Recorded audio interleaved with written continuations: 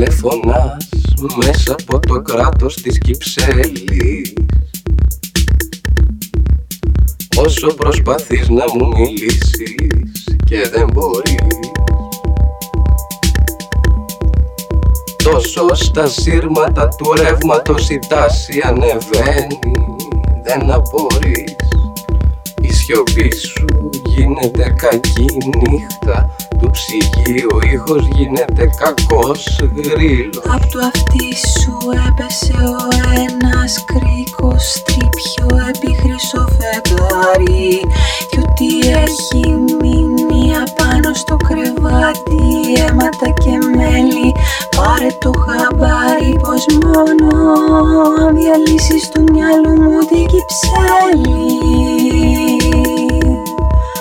τότε θα φας το μέλι, τότε θα σ' αγαπήσω.